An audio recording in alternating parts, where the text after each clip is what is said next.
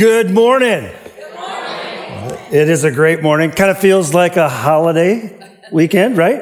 It's not the holiday.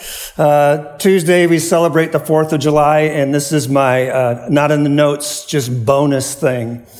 As a pastor here, as a pastor for 32 years somewhere, I've had the opportunity to go places in the world on missions trips and take teams from the church that I served. What I want to let you know, no matter what you hear on the news, no matter what you read on the paper, there isn't anyone I have ever met in the places I've visited who wouldn't want to be sitting in the seats that you're sitting in right now.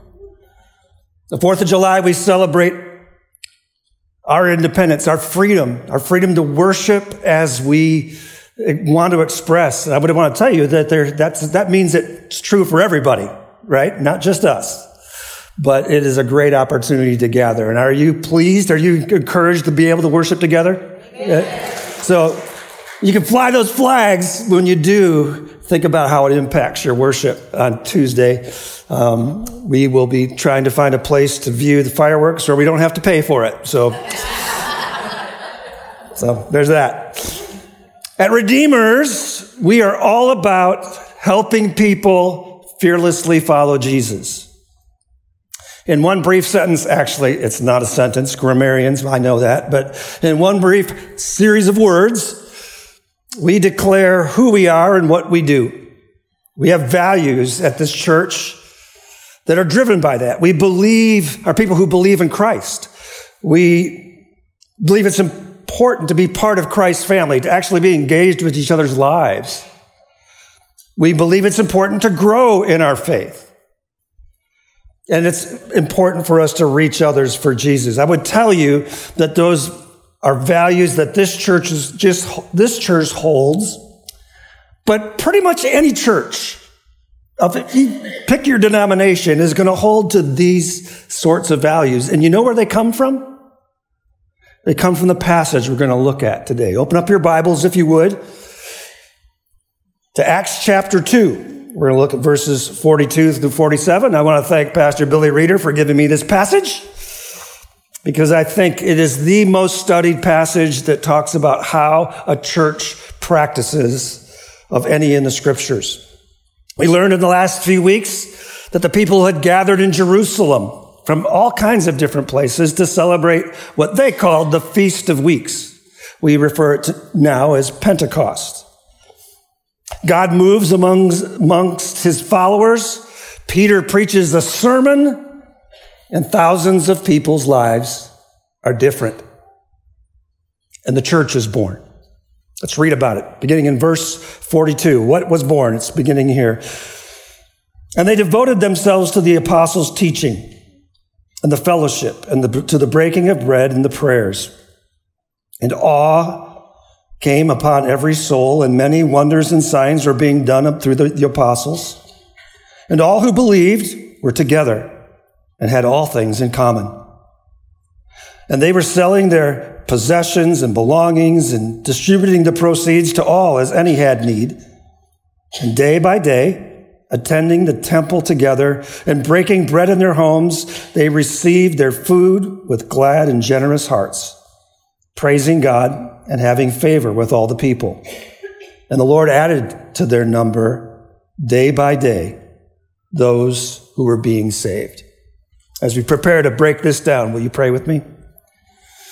Father in heaven, we got a room full of folk in this service, and we have folks watching online, and yet all of us have things in our lives that could hinder our ears and our heart for the message that you would have for us today.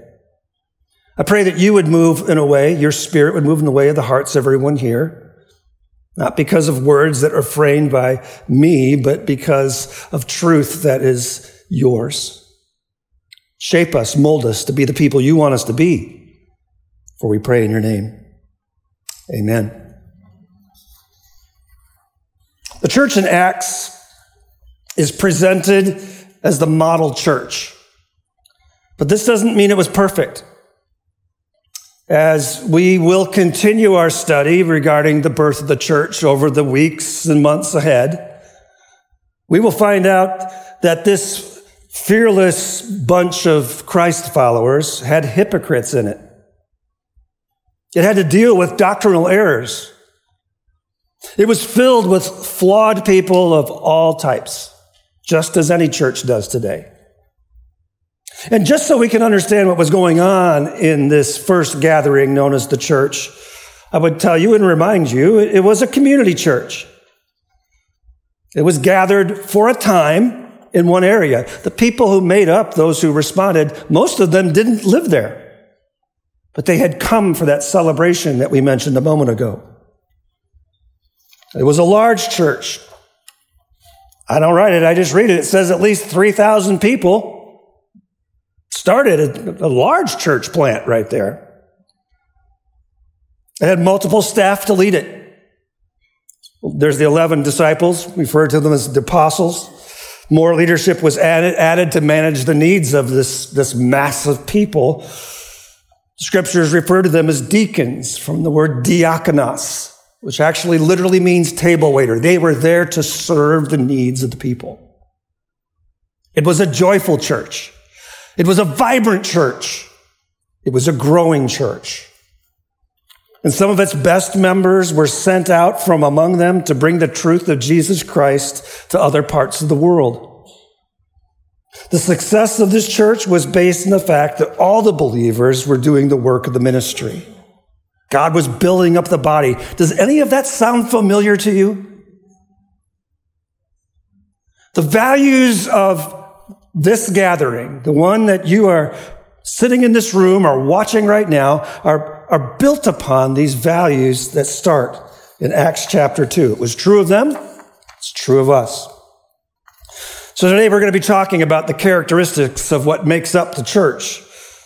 More specifically, the fundamental principles that shape our convictions. While the earliest church did begin to form ways to grow and serve one another, they didn't have great programs. Their programs did not form their convictions. Their priorities formed the bedrock of their actions. And whenever and wherever the world gatherings of fearless followers of Jesus gather, wherever that happens, the church that employs these principles has a powerful effect on the community, and that church will flourish. So what are these priorities? In the very first verse, we see verse 42, and they devoted themselves to the apostles' teaching and the fellowship, and to the breaking of bread and the prayers. Here's the overview. The new church was focused on truth. Of all the things that Luke could tell us about this church, the very first thing he mentions is the teaching. In spite of having just experienced something incredible on that day that we studied last week, when Peter spoke, the Spirit moved and the people responded, they're not trying to just repeat that past experience.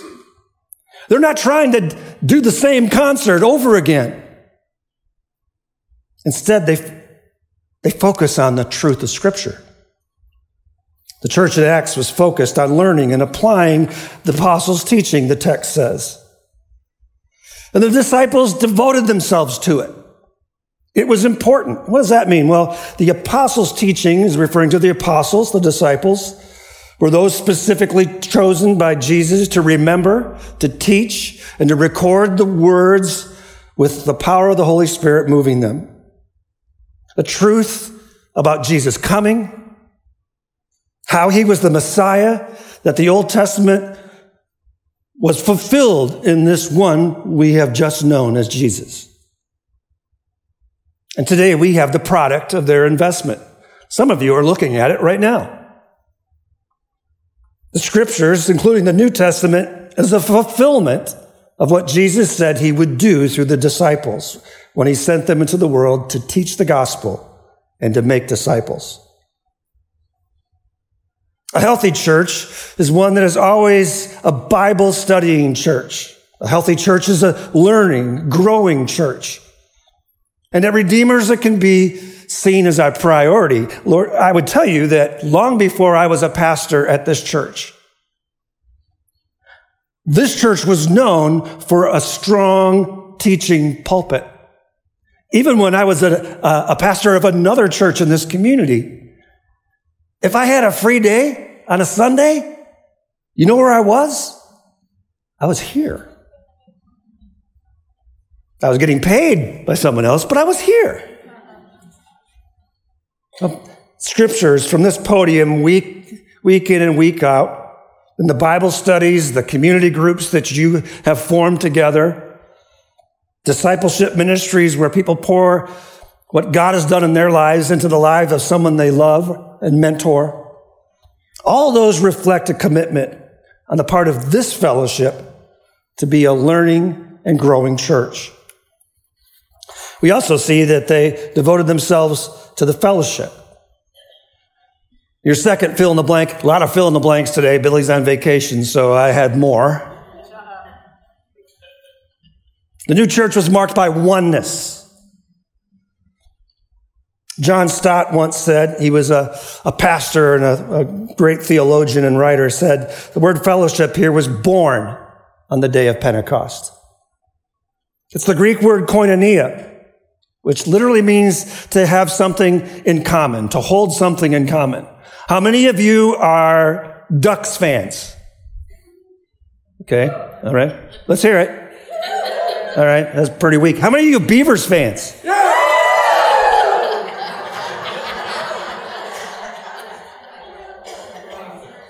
Well, I don't know. I don't have many orange shirts, but you responded just now because there's something you identified, especially the Beavers fans, as something that you have in common. Now, Ducks fans, I'm the one wearing green, so I'm with you on that one, all right? Now, Christian fellowship literally means there's a common participation in God. It is the powerful combination of the vertical relationship that we have with Him and the horizontal relationship that we experience as we experience life together. And it's what pulled these first Christians together, that faith, as it was expressed together in that environment.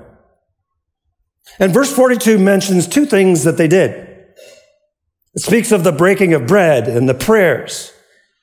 The breaking of bread referring to what we would practice as the Lord's table. And the prayers in ways that I would say were both formal, you could say informal, or personal. The church in Acts was focused on the breaking of bread. The breaking of bread, speaking once again of the Lord's table, remembering Christ's death and celebration and His resurrection. It was usually always expressed as part of some bigger meal. But as a part of that meal, there would be, they call it the love feast at some point. And part of that time would be spent focusing on what Jesus had done for them. The church in Acts was focused on the prayers. It was something probably that they would have been very familiar with as they gathered together in Mass. It would be a formal liturgy, if you want to use that word, if you even know what that word means, but it's the order of service that you're accustomed to. But when they gathered in their homes, or little church, my words, it was much more personal. That's the short story. So let's make 4 observations about what these things mean in these next 5 verses. And we continue with verse 43. What happened?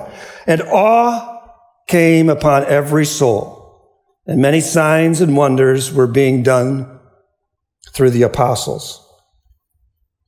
Verse 43 says that they witnessed miracles, wonders, or miracles that evoked awe. It says that they had miraculous signs. The word here is semea. There were miracles that were specifically pointing to a divine truth. So what kind of miracles were they? We would have to continue reading the book of Acts, and we're not going to take a lot of time, but let me just walk through them for a moment. In Acts chapter 4, verse 30, the apostles were involved in more healing. They spoke with boldness and truth. Don't turn there, because by the time you turn there, I'm going to move on. Acts 5:12.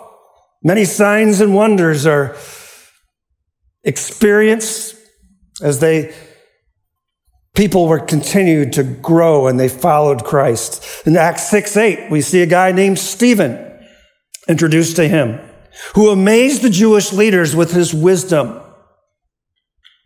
Something that brought them such awe that they got so intimidated by his wisdom that they gathered a bunch of people together, rose up an insurrection, took rocks, and they killed him. By the way, someone named Saul, or later Paul, was watching. We see in Acts 8, Philip. He cast out unclean spirits from a man, and he healed a paralyzed individual. And when a false teacher named Simon, a magician, made the whole people believe that it was tricks, when he saw Philip, he believed. Acts 14, Paul and Barnabas are in Iconium, more signs and wonders, and it strengthened the believers who were there, intimidated by the Gentile populations who didn't want to hear their truth. In Acts 15, Paul and Barnabas continued before the Jewish leaders in Jerusalem council. Think of it as going to court, defending their ministry of the gospel to the Gentiles by sharing all the signs and wonders that they experienced together. We're not sure if there were others who had the same power, but the text clearly tells us that the disciples did, and the purpose was to authenticate them as Jesus' messengers. But it's clear that the church witnessed miracles. Word awe. You go to the Grand Canyon, there's like no words for it, right? You just stand there and it's like, I can imagine it's cloudy and rainy and you wouldn't have that experience. But on the days that the photos are made, that's an awe experience. That's a small bit of what they were experiencing in this time together. And then what happened? Well, I'd tell you, it made a difference because they began to live differently. They were selfless. They were generous. Verse 44 and 45, and all who believed were together and had all things in common, and they were selling their possessions and belongings and distributing to the proceeds to all as any had in need. We see here that the church was selfless and had all things in common. I will tell you, some people read that, some people in the church, and they get a little nervous. The fact that they were selling their possessions and sharing the proceeds has often been misunderstood as some sort of biblical endorsement for either communism or socialism. But I would want to tell you that the truth is that what the text is saying here is just the opposite. Well, how so? Well, communism is compulsory.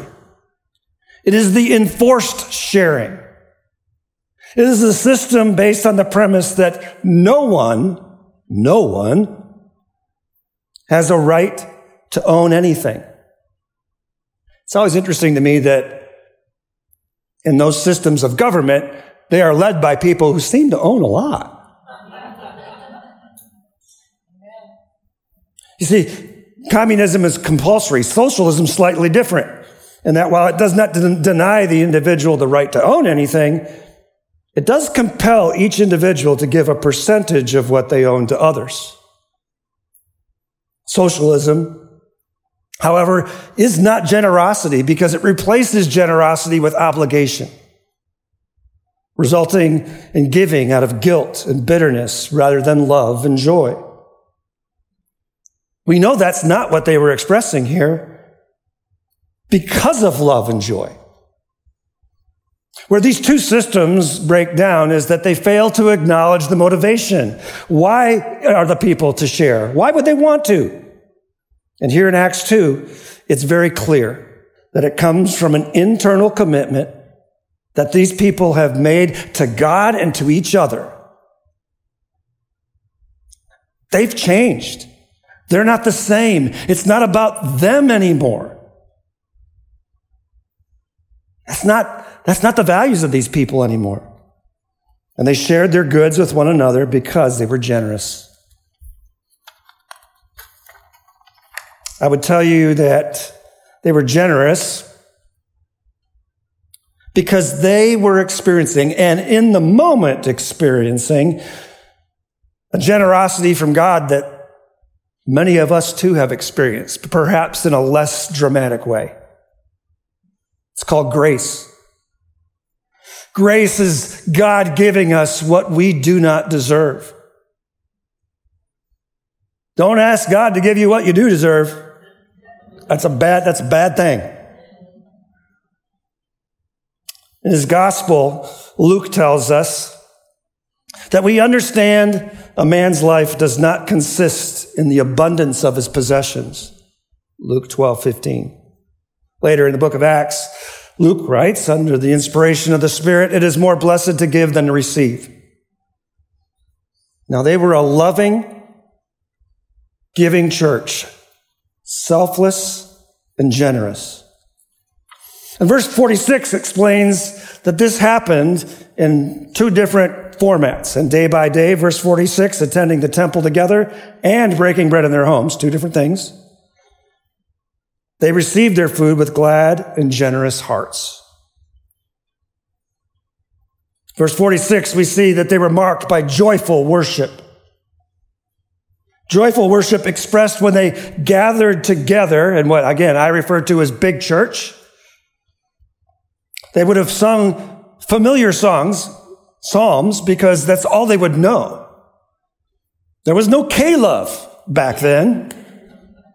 No K-Love summer tour to create new worship songs that the church could apply. No, this was all new. So what they knew was the Old Testament and the psalms that are written there. In the little church, it would have been much different than the thousands gathered together, just as your small group is different than the gathering in this room today. And just like the prayers, it was both formal and personal. And when they gathered and attended in that temple arena, it didn't mean that they were practicing sacrificial worship as they did in the Old Testament. What it did mean was they were meeting in the only place big enough in Jerusalem for that many people to gather.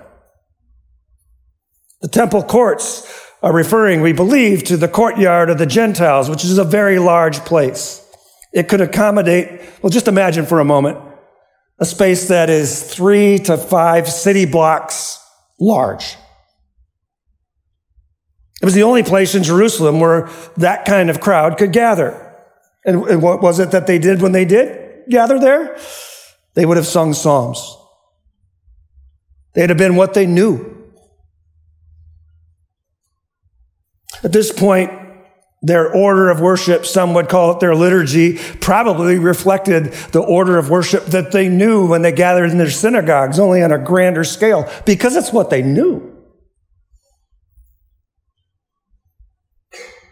When they gathered more intimately in little church, verse 46 says that they broke bread in their homes. The very fact that breaking their bread seems to be applied into both arenas seems to reflect that they did this in both arenas.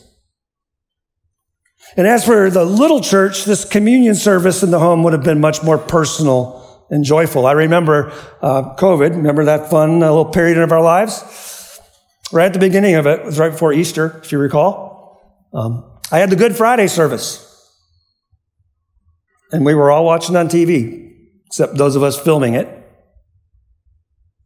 We asked people to go get their own elements, their bread, their juice, or their wine. And we practiced the Lord's table in a very personal, different way than we do when we're gathered together as a group. Well, they did that too. One last thing that I don't want to miss is that this joyful public and private worship was marked by something. It was marked by joy. It marked by that expression of what God had done inside them,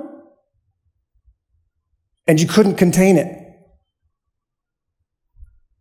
I remember when I first trusted Christ as my Savior. Some of you remember newfound faith, especially if you found your faith as an adult or a later adolescent.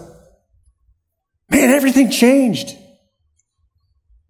I can remember when I finally had access to the car, driving to this church near where I lived, and I would get there early. And I'd be there when that deacon who was assigned to lock it up would be there to lock the building. They were kicking me out. I couldn't get enough of it because I wanted to be around these people whose lives were so different, because guess what? Mine was different. My parents didn't even understand. And I'd come to the knowledge of the fact that apart from Jesus, I was lost. But because of Jesus, I was found. And because he died on the cross for my sins, I could be forgiven. And when I appropriated that truth to my life, everything changed. They were a church that expressed their worship in large gatherings and small with joy. And I tell you, that combination of joy and generosity that they had is what the people in Jerusalem would have seen. And we see it in the fourth and final characteristic in this text, verse 47. They were praising God and having favor with all the people. And their Lord added to their number day by day those who were being saved. Note it didn't say they were added to their number on Sundays. They added to their number day by day. The church grew because the people changed. And when they changed, they welcomed others to be part of what was going on in their life. They didn't sign up for an evangelism program that met on Sunday afternoons, talk to everyone in town. Well, this is speaking about what happens when people's lives are changed. When people's lives are changed, they express hope of a new belief. And as the people here responded to the Holy Spirit and their lives changed, they began talking about Jesus and what he did for them. It was all they could talk about. How could they do anything else? They had experienced something wonderful. They had experienced the work of God in their life. These people would have seen Jesus celebrated. These people would have seen Jesus arrested. Some of them tried and killed. Some might have been there at the cross. Many of them who were there saw the resurrected Jesus. They saw him walking around. And by doing so, they witnessed God's grace in a very real way that became a very personal part of their life. Though the coming of the Spirit happened when Peter gave his Spirit-filled message that we looked at over the last couple weeks, they now become part of the story. Why can I say that? Because it's on your lap right now. We're reading it. They were firsthand witnesses. They were changed. And they didn't keep it just to themselves. They welcomed others. They wanted others to be part of this explosion of joy that they were experiencing themselves. Not only was God using them to share what happened to them, but they would encourage them to join them in this growing movement became what the church is. It would be easy for them to say, I've got my 120 people. We're good. Good. I don't like large churches. Some of you feel that way, and I respect you, but guess what? That did not limit them there.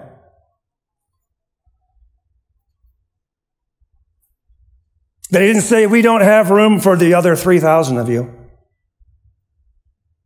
They embraced them. They welcomed them. Eventually, the assumption is that they scattered and went back to their hometowns and continued to do the same. But Jesus grew his church, and he did it every day. Man, if there's something else to write in your notes, write that down. Jesus grew his church every day. Here's the bottom line. The priorities of the first church that help establish our priorities in this church include the idea that they love the teaching of God's word.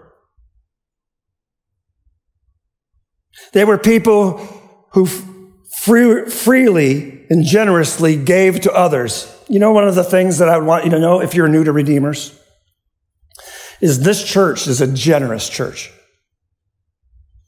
Again, during that blasphemous time called COVID, there was also a fire up in the mountains called the Archie Creek Fire.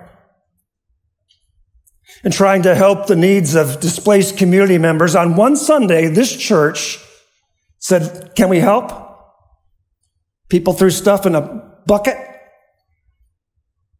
And $40,000 was available to local distribution, and it did not impact the regular church budget one penny. This church you're sitting in is a generous church. And if you haven't appropriated that value to your life, I want to encourage you to do so, because as we do that, we can continue to have an impact on the community that God has given us. They love to worship with joy. Just a few moments, the worship team will come back here. And I expect this room to feel different than it does right now. And that worship will be an expression of the transformed life that we have. And they grew in number. There was more of them the next day than there was the previous day. Some years ago, when I was on staff here, we surveyed the people of this church. I hated surveys, I'll tell you that personally, but we did. 75% of the people that responded to that survey said that they had been invited to this fellowship by a family member or a friend. They didn't just walk in. One individual said that a nurse in a doctor's office, where she had an appointment, and invited her. If you're a fearless follower of Jesus this morning, and you are living a life that is full, it has purpose, that you are seeking to have relationships that are built on mutual trust, a common hope, and generosity, I will tell you, you will have an impact on the people around you. You can't even help it because it's a part of who you are. They probably don't even know it, but there are people that you work with. People down the street, maybe. Maybe extended family members, maybe family members in your home. Very quietly longing for what you possess, because you possess the hope that this church in Acts possessed.